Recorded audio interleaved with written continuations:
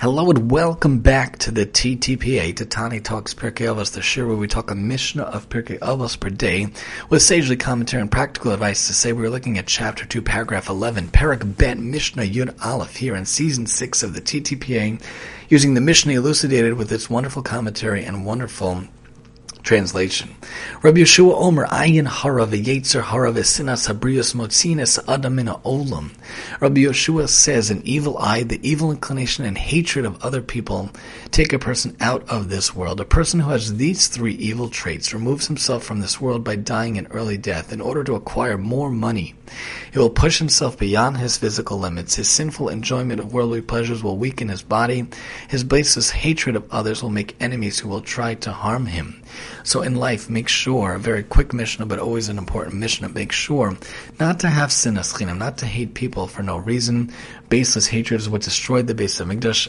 Ahavat chinam, baseless love, loving person just because they're a person, is the way to rebuild the Beis Hamikdash. And every generation that it's not rebuilt is as if we destroyed it again, which means that it's still a problem, which means we must solve it by having ahavat chinam.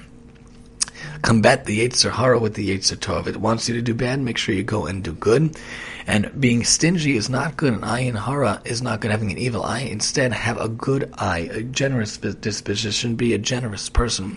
One who wants to give to others. One who wants to do for others. If we could combat these three things instead of taking us out of the world, hopefully it will bring us into this world and bring us into the next world with doing good things. You have the opportunity, the capability, the ability every single day to do good things in your life, to accomplish wonderful things in your life. Why not use what you can in this life to make a good difference, to make a wonderful difference, to create wonderful things in this world and to accomplish wonderful things into this life, into this world. You have the ability, you have the capability in your life, in your ability, in your methods, and in your ways to do good things in this world. So use your Yetzer Tov for good things. Even use your Yetzer Hara for bad and turn it into good. You have a need to be honored, turn that honor into other people. You have a need to smell food, sometimes which is not kosher, then use it to smell good food, kosher restaurants, and your own kosher cooking in your own place. If you have a need to feel anger, then be angered for the Talmidei Chacham and be angered for God. Do good things for God. Use your Yetzer Tov, your Ayin Tov.